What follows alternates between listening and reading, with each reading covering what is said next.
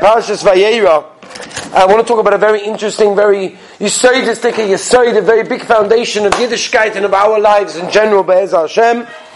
And a short Yisoid, but something which I think we can integrate into our lives. And if we do, we will enrich our lives.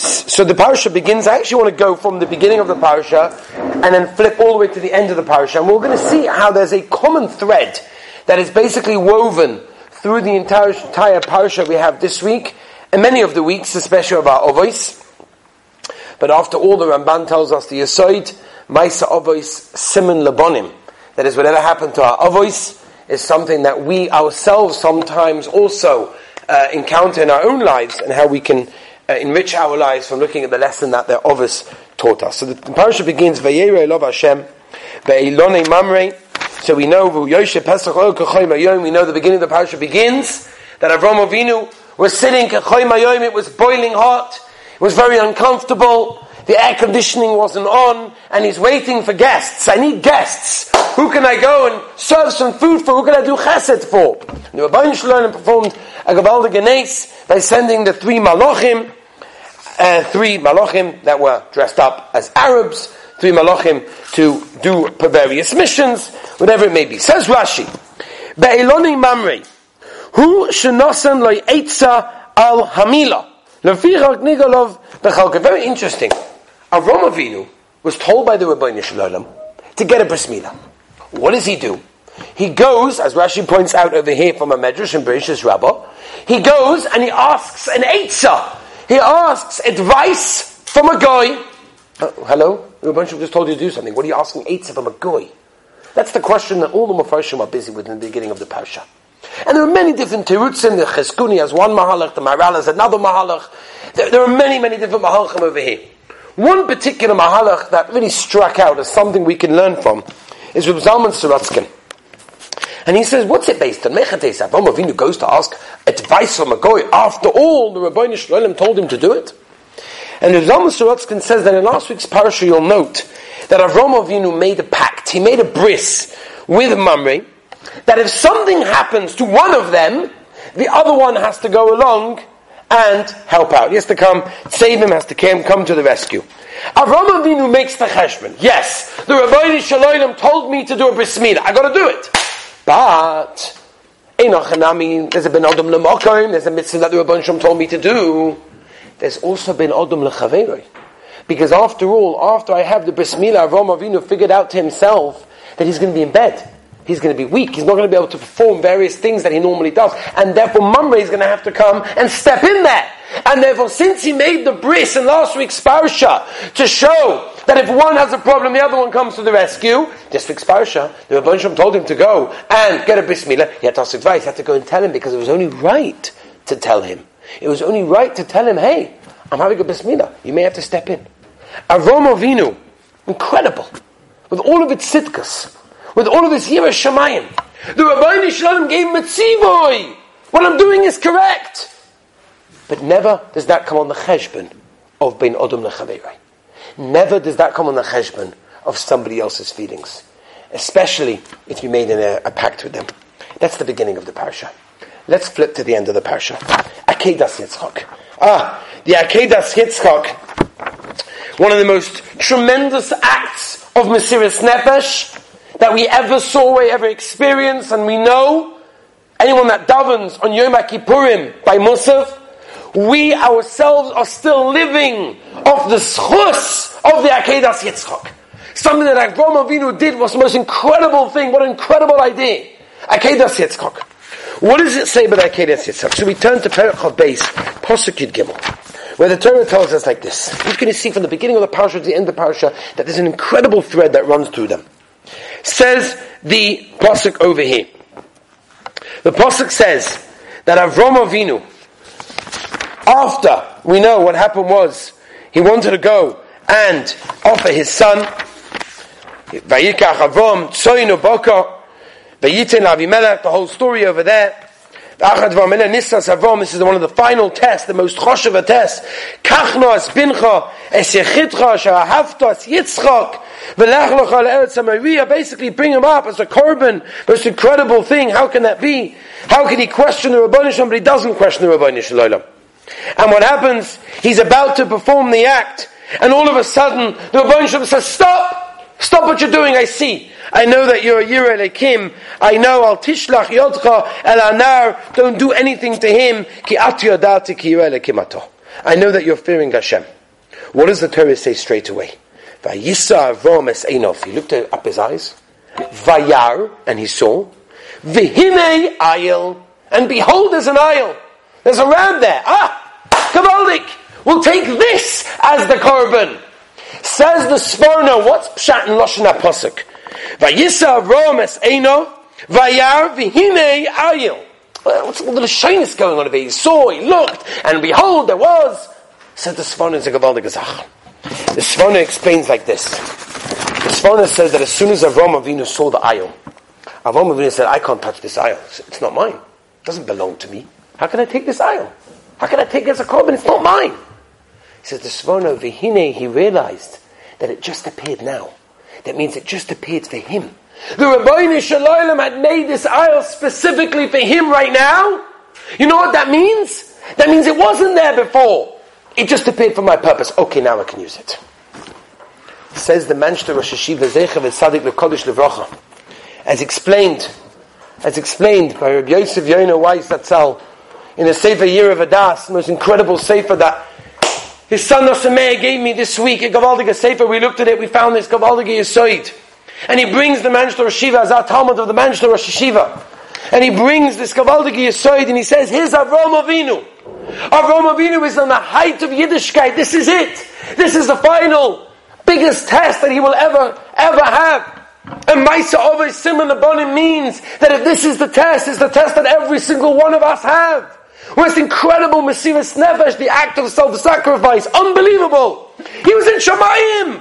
Avram Avinu, Mamish on the highest level. What was he thinking about?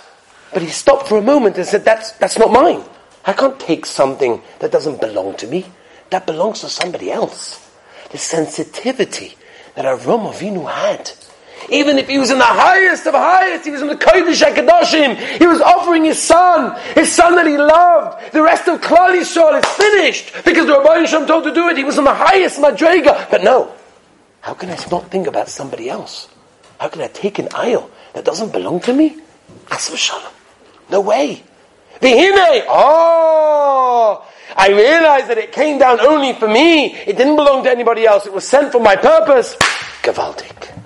Even when Avram Avinu isn't holding on such a level, his sensitivity to somebody else is incredible.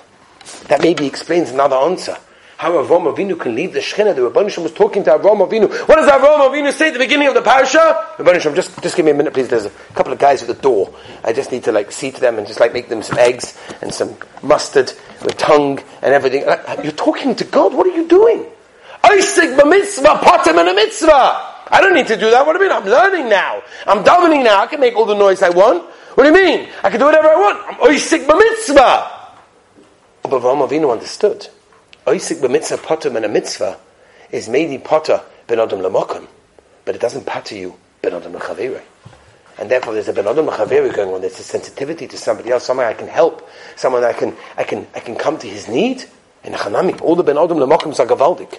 But we see again and again from the Parsha how Avram Avinu was able to do this, was able to be on the highest level of Ben Adam L'Mokim, but still Ben Adam L'Chaveirei. Somebody else's sensitivity, somebody else's feelings really count to him. That's pshat why the Oren in the Mishkan, the outside was gold, the inside was gold, but the middle was not. Why? Because the middle would have been gold, would have been very heavy.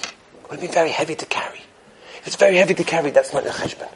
You could be from, you could do all the mitzvahs, but if someone else is going to suffer, if someone else has to carry that load, it's just not worth it. Rabbi said, "Maisa ovei siman abonim." You know what the Manshter Rosh Hashiva Zatzal is teaching us? He's teaching us a yisoid in Yiddishkeit. That so often we're caught up in ourselves, in our Yiddishkeit, in our mitzvahs, in our Torah, in our tefillah. We forget about Yenim. We forget about somebody else. The sensitivity that we have to somebody else is unbelievable. Nosson Tzvi Finkel, the Rashiva of the Meir Yeshiva. As we know, he suffered from Parkinson's. It was anyone that saw him in person, his shaking, his holding on just to try and give share, just to try and learn was legendary. The year was 1991. Saddam Hussein had basically posed a very serious threat to Israel and had threatened over and over again that he's going to be throwing Scud missiles onto Israel should the United States threaten Iraq. And on January the 15th, 1991, the first Scud missile attacked and went against the people over here. The students of the Meir Yeshiva, the Talmidim of the Heilige Meir Yeshiva, when they heard the first siren, can you imagine the panic, the fear that went into their hearts? Oi, this is what he was talking about, this is what's happening, finally it's here. And they ran down into the bunker. And they all got in to their various places, their underground bunkers. They sealed it off with tape. They put on their gas masks. And they waited. And they knew that it's only a matter of time that they'll hear the huge bang. And who knows how close it will be. They were petrified. And there's a knock on the door. There's a knock on the door. Now, knock on the door. Who's left? What happened? Who do we miss out? But everyone's here. How can this be? Who's knocking on the door? We're going to have to undo the tape and do... They shouted. It was a metal door. They shouted, who's there? It's Nosson Tzvi. Huh? I thought someone was playing a joke. Who's there? It's Nosson Tzvi. It's crazy. How can you say, how does it make it? They quickly undo the tape, the open door, and there's the Heilige Rosh Yeshiva. The Yeshiva of the Meir Yeshiva. I said, Rebbe, what are you doing here? What do you have almost seconds to go? What are you doing here? They brought him in. Obviously, they closed the door. They resealed it. They put the gas mask in. And they said, Rebbe, what happened? He said, I made a deal with a taxi driver that the moment there's a siren, you pick me up from my house, which is very close to the yeshiva, pick me up, because I can't walk, and bring me to wherever the Bochrim are. Because I want to be there, because I don't want them to suffer. I don't want them to be in anguish and sorrow and in pain. The sensitivity that he had to somebody else. Nosson Tzvi had the whole Meir Yeshiva on his shoulders. He had Klal Yisrael's problems on his shoulders. But he never forgot another Yid. He never forgot to be sensitive to somebody else. I want to tell you two Mordecai Meises about a Yid, Yosef Yoina Weiss, Zatzal, from Lakewood, and with Zoichet to have his son in Yeshiva. And he told me these Meises, incredible Meises, and they struck me as Meises of a Yid who is still Toich HaShloishim right now. A Yid that Halavai I would have known better. I was Zoichet to speak to him a few times. Halavai I would have known him better. A Yid that had this sensitivity, that however high you are, that doesn't patter you from having sensitivity about somebody else. There was a man in Lakewood whose house went on flames. His entire house was ruined, his entire property was gone. Nothing left. They arranged somewhere for him to stay, and there he was for Shabbos. Matzah Shabbos, of mamish a few minutes, after 72 minutes, there's a knock on the door. Rabbi Weiss is at the door. Rabbi Weiss is at the door with a bundle of cash. He found out where they are.